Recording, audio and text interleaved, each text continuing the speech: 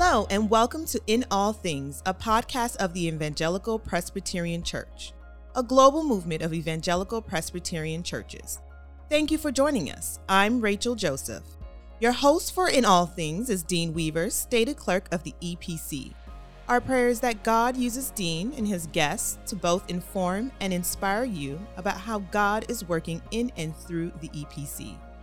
The motto of our family of churches is, in essentials, unity; in non-essentials, liberty; in all things, charity. Now, here's Dean. And welcome, everybody. Great to have you back again for another edition of In All Things, a podcast of the Evangelical Presbyterian Church. It's a delight to welcome you again, whether you are driving to work, working out on the Peloton, or just sitting at a place where you can be still with a cup of coffee or a cup of tea and take in about a half-hour conversation that we have every Friday where you learn more about the life and ministry of the EPC. Grateful for you to come along and grateful for you to share the word with others. If you've been listening to our podcast for a while, you know that we have done a number of different things, from introducing you to staff in the Office of the General Assembly and how they can serve you, your local congregation and presbytery. We've also interviewed key leaders in the EPC, people who either chair committees or ministries or task force, things that benefit the larger life of the church. And then we have interspersed every now and then an EPC author, and we actually have quite a few. So we have a nice depth to draw from as we continue on in this podcast, and that is exactly where we're going in our conversation today.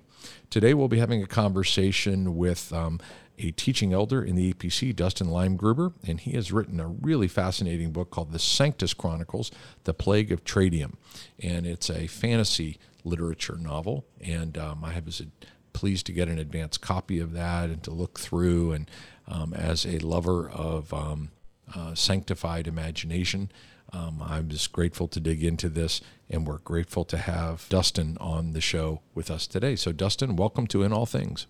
Oh, thank you so much for having me, Dean. So give us a little bit of background, Dustin. Married, children, called to the ministry, just to give us a little bit of context so we could get to know the EPC author today. Just the very quick version of how I became a Christian is that early on in my life, I had a particularly bad church experience where I was one of the very few Jews in a rural area. And I showed up to a church service, and the church service was all about how awful Jews were. And so that was my, yes. Oh my gosh. And you became a follower of Jesus after that. This can be nothing more than the grace of God. That's stunning. Yeah, he likes to make a point on those things. And so I think that was the beginning of his setup. Right. So after that experience, I had kind of a Pauline desire to watch the church fall. Not because I was a particularly Orthodox Jew, but just because when I had all these really big questions about life, I would ask these Christians who are supposed to be the spiritual folks, how did we get here? Why do we exist? Doesn't death make everything absurd, and those sorts of things. They would just give very shallow Sunday school answers, and they would say, well, I believe in Jesus, and that means that you're going to hell, and I believe that because my pastor said it. And that was about as far as I could get with folks. God said it, I believe it, and that settles it, right? That was it. Now, what it was that God said, they weren't real sure on, but they believed it. Right. And so I got into a Bible study at the very beginning of college with InterVarsity Christian Fellowship, and finally read the Gospels, which I had not read up until that point because I had had such negative experiences with Christians. And it turned out all those questions that I had been asking had answers right there in the gospel. Wow. And so from that point, I decided that what I wanted to do was take this very well hidden secret in the middle of the Bible Belt of all the places, of being right there in kind of the Cincinnati area. And I wanted to go and tell people what it was, both those people who did not consider themselves Christians like I didn't, and to let them know what it was, and those people who had been in the church their whole lives, so that we could get deeper into discipleship. Were you starting to think of yourself as a Jesus follower at this point? Yes, just at the very beginning of college. Okay. And, before that, I was a little bit more of a deist and not really knowing the difference between the two. But as I continued to read, I could see that this really was true, that these were historical books. This was a true thing, that the questions that I had been asking were answered with this in a way that was more likely true than anything else I had seen. So that it's an interesting, if we could just press pause there for a second, Dustin, we have such a rising number of what they call them nuns, people who have no religious affiliation whatsoever, and people who are actively even Christians who are deconstructing their faith. And so there's a rising kind of antagonism towards the gospel. And yet the reading of the Gospels enabled you to overcome the hurt from the church. Could you dig down into why that's maybe so important today? Yeah, I think that's important, both when you are looking at becoming a Christian and as you continue in being a Christian. I talk to so many people who are no longer church attenders or maybe have lost their faith entirely. And I almost never hear people say, well, I just kept reading the Bible and it stopped making sense. What I usually hear is somebody in the church did something sinful. Right. And if what we are depending on is the church being sinless, then we will always lose our faith because we're all fallen human beings. But if you can go back to the scriptures and say, yes, the scriptures are true, God is who he says he is true in his covenant, even when we are not, when those awful things happen, you still have the truth, you still have God, and you still have a mission in the midst of difficulties. That's an important message to hear today. I've got to think that perhaps your interest in fantasy literature also taps into a similar audience, right? People who may not normally think of themselves as being spiritual in that regard, and yet maybe that opens up the door to people entering into a world where through sanctified imagination, they're able to hear the good news. Oh, absolutely. When you look at the speculative genres, they have spiritual undertones and they'll use different mechanisms to get at it. And so if you're looking at just the real classics of C.S. Lewis with the Chronicles of Narnia or Tolkien, then you are looking at a spiritual world, but it's just described by magic. And so it's an allegory for, what we're really talking about here is spirituality, angels, demons, heaven, hell, these big things, but we're framing it with elves and wizards and magic and all of the rest of that.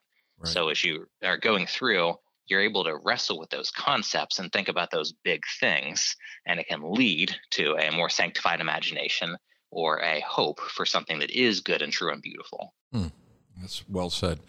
Just on a side note, Dustin, we'll have to come back and have a conversation about this another day, since I think you're kind of a resident expert in the subject matter. But recently I had some work to do over a weekend, and I wanted something on in the background that I didn't have to pay close attention to, but just kind of kept me company in my work. And so I had all 3 episodes of the Lord of the Rings, the Fellowship of the Ring, all the way up to the Return of the King.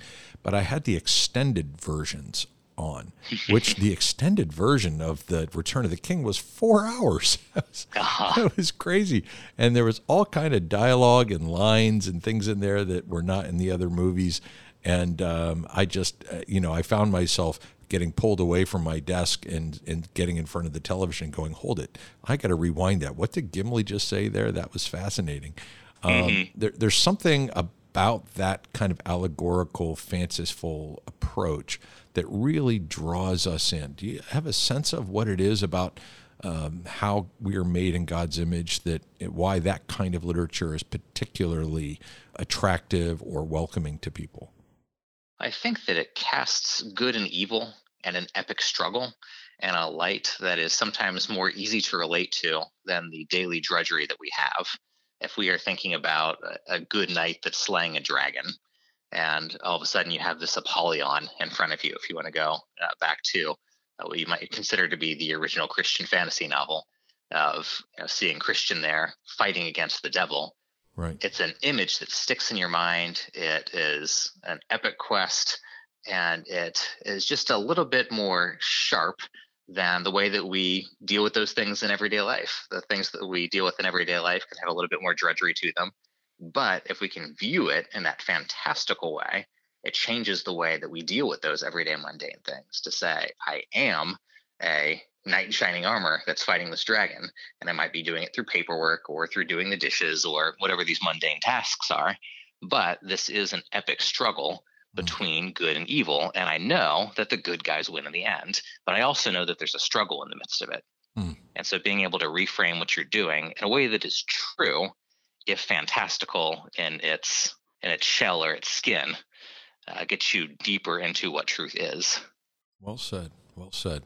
Now you've got me wanting to go back and dig in again. Well, let's talk about the Sanctus Chronicles. Is the Plague of Tradium the first in what will be a trilogy or a series? I'm hoping that it'll be a long series, but it is the first. Okay. And learning the ropes as you go along, the first one took longer to write, or rather, it didn't take that long to write, but it did take a while to edit, and then go through all of the different agents and publishers until I figured out that the best thing right now for the independent Christian market is just to publish through Amazon. And once you get that figured out, hopefully the next will come a little bit faster. So I've always been curious to ask an author of fantasy books this question, Dustin. Do you already have the end figured out? Like, do you have all the characters and the language and the places and the geography? Is that all kind of in there already? And you're just kind of, it's sort of like, a sculptor who sees the finished product in the stone and then goes and cuts it away until what was in there is now evident? Or is it something you're working on as you go along and you kind of evolve in your thinking about, oh, I thought maybe this place would look like this, but I'm going to add this dynamic to it, or I'm going to add this language to it? Or so is it something you kind of have the end from the beginning, or are you developing it as you go along? That depends on the writer. Some people are extraordinarily structured, and if you looked at their outline for their book, it would almost be like a good sermon outline, where you could see exactly what the point was, and you just have to fill in the scenes. And other people just fly by the seat of their pants. But I'm a bit of a combination of the two. I have those big ideas of what I want to do. And so in the book, there are children who have mysteriously lost their parents, and I knew that the school was going to be a certain type of place and that there would be certain types of conflict as they went along with the professors. But I didn't always know what that would be. And so sometimes I'd be writing along and think, okay, well, we need a conflict here, or we need a vignette into this mystical book that pops up. What would this character do in this situation? What kind of professor would there be at an institution like this? And then just imagine into that scene. And occasionally that takes you in little side directions that are better than what you originally thought, but you're still able to stick to those main points as you go through. So introduce us to the characters and the main plot of the book. Give us an overview so people could lean in a little bit. The book started as just bedtime stories for my children, and this will help get you into the main characters. I was going to be out of the country for a week with my eldest, which meant that I wouldn't be there and on the same time schedule as the rest of the family, and I wanted to keep up the tradition of reading bedtime stories. So I thought, if I can just write a chapter of a bedtime story for every day that we're gone, I can read to my eldest when we're out of the country, and my wife can read the same chapter to the rest of our children. And then whenever we do get to talk, we'll be able to discuss what happened. And so they had this revealed to them as I left, and it was a wonderful surprise. I don't like to spend a whole lot of time away from my family, so it was a comfort for everybody. And they went through the first chapter, and they learned that the protagonist's name was Paul. And they continued to go on. And then in the next chapters, they find out that the next protagonist's name is Hope. And that's when they figure out that these characters are the children. I just picked their middle names and made them the characters in the book. Okay. And so they took great joy in saying, oh, this is really us, but in a fantasy world. And that helps to make the story easier to write for the characters, because I tried to do the same thing that C.S. Lewis does. I was going to say, that's C.S. Lewis and his niece. Lucy is basically his niece, right? Mm-hmm. And so you take those characters that you know, and you take the God that you know, and you put them all in an alternate universe. And you say, how would they behave in this universe? And so you already have characters that have struggles and things that excite them, and ways that they play off of each other, but also the way they relate to God. And so as you're writing it, it makes it much easier, but as you're reading it, it does that same thing, because this really is a real God, and these are real people that we're reading about in fictional form. And so these 4 children that are there in this school have recently lost their parents. There's a lot of confusion. Something strange happened with the state, and their parents have vanished. And they're trying to figure out how to live in this boarding school that they've been put in. And it's a boarding school of magic. And so if people have read the Harry Potter series, it's a trope that's pretty familiar to most, of going to a magical boarding school. But as they go through, they find that the professors will teach magic, but they don't really want the children to understand it or practice it or have it mean anything. They've just always done it this way. And the children are struggling for meaning. And as they're going through the school where the very people who are supposed to be pointing them to the meaning are the ones holding them back from it, they have to figure out how do they find meaning on their own. And so if you are listening to this and you are well read in the scriptures, you might look back to see all of the religious authorities in Jesus' day who were supposed to be the ones that were pointing the people to the meaning, but they were much more interested in, we've always done it this way, or this is the thing that gives us power, rather than truly pointing to God. And so if you're reading it, you can sense those themes if you're already well read in the scriptures. But if you're not, it gives you an in to talk about what's actually in the scriptures. Once you've read the story, you can say, oh, I see these themes. And if I talk about this with a Christian, they can point me to the greater story and how this is really pointing upward to God. So is this any sense autobiographical, Dustin? I mean, in the sense that you had, as an outsider, came to the church, to people who should have had the answers, and they had the answers, but they really didn't want you to enter in. I mean, is there a little bit of Dustin in there as well? I think every book that somebody writes has to be autobiographical to some point. Gotcha. But yes, some of the characters in there, have a fair bit in common with myself or somebody that I've known along the way. Sure. Or whatever it is. You just take an aspect, a virtue or a vice, and you think, oh, I know this person who really was kind of like a Disney villain. Right. And so let's put them into this. Or I know this person who's really virtuous and that I'd want people to look at and say, oh, this is somebody that we should follow after. And you write them in as a character. Okay. And I would hope that if I would have picked up this book when I was younger, it would have been the kind of book that would have changed my mind and pointed me to the truth earlier than I was allowed to see it. So in order to advance the plot, there has to be conflict, and you've already spoken to the protagonist, but there have to be antagonists. So right. What are the conflict points that progress the narrative forward, and who are the antagonists, and then give us a sense. Don't give us the resolutions, because I want people to read the book for themselves, but point us in the right direction. There are several protagonists in the book, but there are two main ones: the eldest male child as well as the eldest female child. And the eldest male child just loves to learn and will read absolutely anything, but is bored to death in class, because class is the last place that you would learn. And because of the way that he's built, he runs into a conflict with the professors, and he is kicked out of one of the core classes. And without this class, you couldn't graduate. And so he is sent over to the head of reform. And he finds out that at the end of the year, if he is found to be reformed or not, and some people listening to this podcast might pick up on that little nod there, if he is reformed or not, then he will either be welcomed back into school or he will not. And so he has to go on his own quest of learning to see if he will be considered worthy for this school. So he goes back and forth to the library where he is learning all these different things about the world, and he stumbles upon a mystical book. And this is a book that just appears in the library. Nobody has seen it in a long time. This is an unearthed book. And as he's reading through, he finds all these little stories that point him forward to this majestic ram. And as he's reading about the ram, he's dealing with the difficulties that he has with his professors. And that helps him in that school year to try to figure out how to deal with those difficulties. Meanwhile, his sister, who is very much different than he is dealing with things with the family and also running afoul of the professors. Even though she's a very polite and accommodating child, she has dared to learn how to read. And the professors don't really care if the girls know anything, and they really prefer that they don't. They just have them as functionaries. They might be seamstresses or something along those lines. But as far as actually learning what's going on, they'd prefer them not to. And so she is getting in trouble because she's learning what's actually going on in the world. And so both of them are kicked out of classes and have to struggle, keep their family safe, and toward the end of the book, keep the entire school safe from a mysterious plague that invades the castle walls. And that one's not too hard to figure out where that came from, given that I started writing this in early 2020. Okay.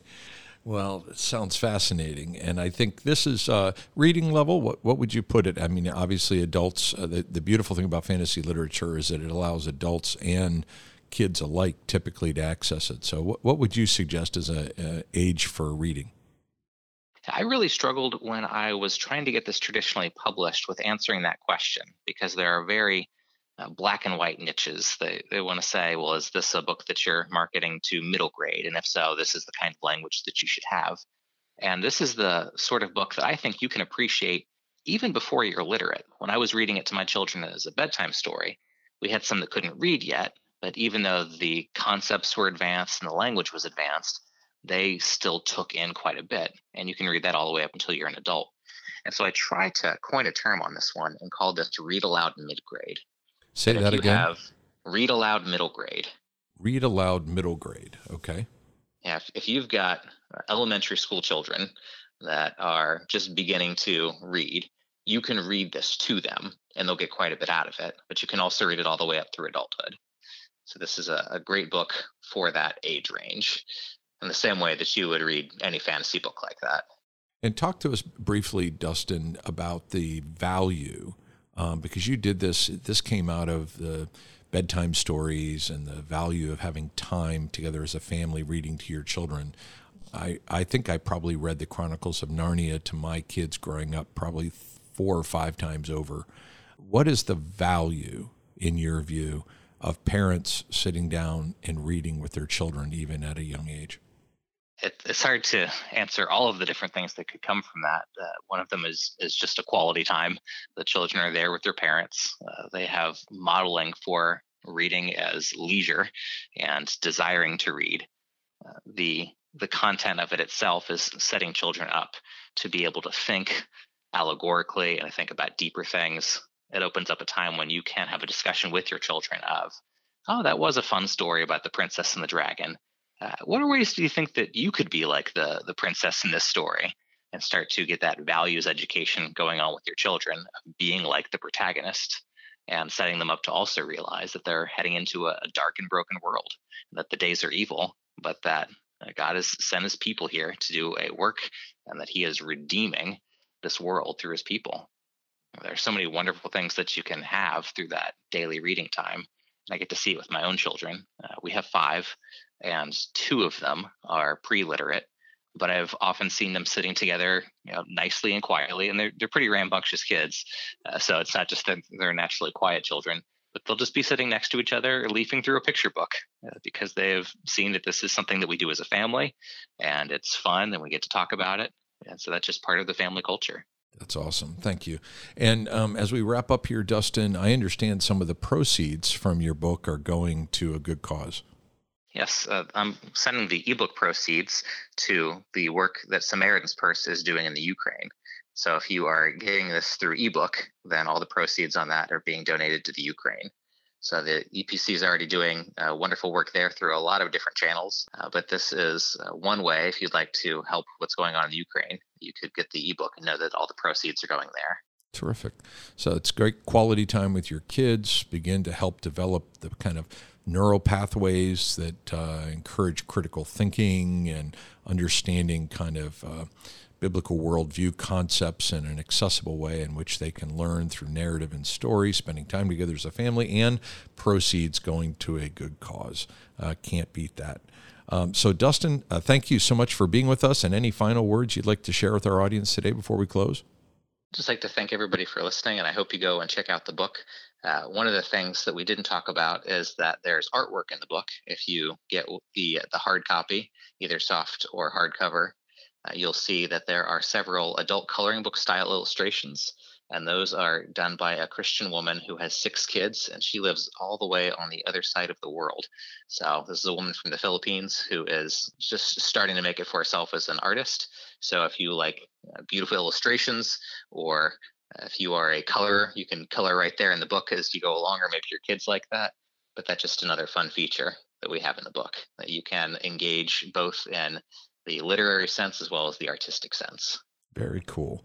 The book is called The Sanctus Chronicles, The Plague of Tradium, and the author is teaching elder in the APC, Dustin Leimgruber, and you can find that book on Amazon, where you can either order the hard or soft copy, or you can get the ebook version where the proceeds help to support some Ukrainian relief. Dustin, thank you so much for being with us today on In All Things. Thank you so much, Dean. So, my friends, that brings us to the close of another installment of this podcast. I hope that you'll share this with others, especially as you're looking ahead and making your summer reading list. You know, every summer I put together a small list. Usually my daughter actually puts together a small list and says, Dad, you've got to read these things. She's a vivacious reader, and I think her strong habit of reading, and this is my daughter is 33 years old. She has 3 children under the age of 6 and 1 on the way. And last year, she read 54 books. And I can't imagine how a young mother of 3 with 1 on the way has the ability to do that. But she is a vivacious reader. And I think a big part of that, and a critical thinker and a strong leader and a beautiful writer. Her writing is just gorgeous. But I think a lot of that had to do with the fact that Beth and I sat down with her and her siblings, and we read through the Chronicles of Narnia. I actually had my own makeup fantasy story called The Trumpkins, which I've never put down pen to paper, but it was our own little fantasy story that we created as well. So I really appreciate what Dustin is doing here, and I hope that you'll support him. I hope that you'll take the time to invest in that relationship with your children and your grandchildren or a niece and nephew, and that you'll look for the Sanctus Chronicles, The Plague of Tradium online and add it to your summer reading list. Well, my friends, that brings us to a close for today, and as we always close, we want to close with that good word from God's word, which is in Colossians chapter 1, verses 15 through 18. You see, the Son is the image of the invisible God. He's the firstborn over all creation. For in him all things were created. That's the thing I love about fantasy literature. It opens us up to this world of all things. Things in heaven and on earth, visible and invisible, whether thrones or powers or rulers or authority. All things have been created through him and for him. He is before all things, and in him all things, my friends, all things hold together, for he is the head of the body, the church. Until the next time when we gather together in this way, grace and peace to you, my friends, in our Lord Jesus Christ. Thank you again for joining us. On behalf of Dean and the entire team, we hope you will join us for our next episode of In All Things. For more information about the Evangelical Presbyterian Church, including a directory of local churches, online resources, and much more, visit our website at www.epc.org. I'm Rachel Joseph. I pray you have an overwhelming sense of God's presence in all things today.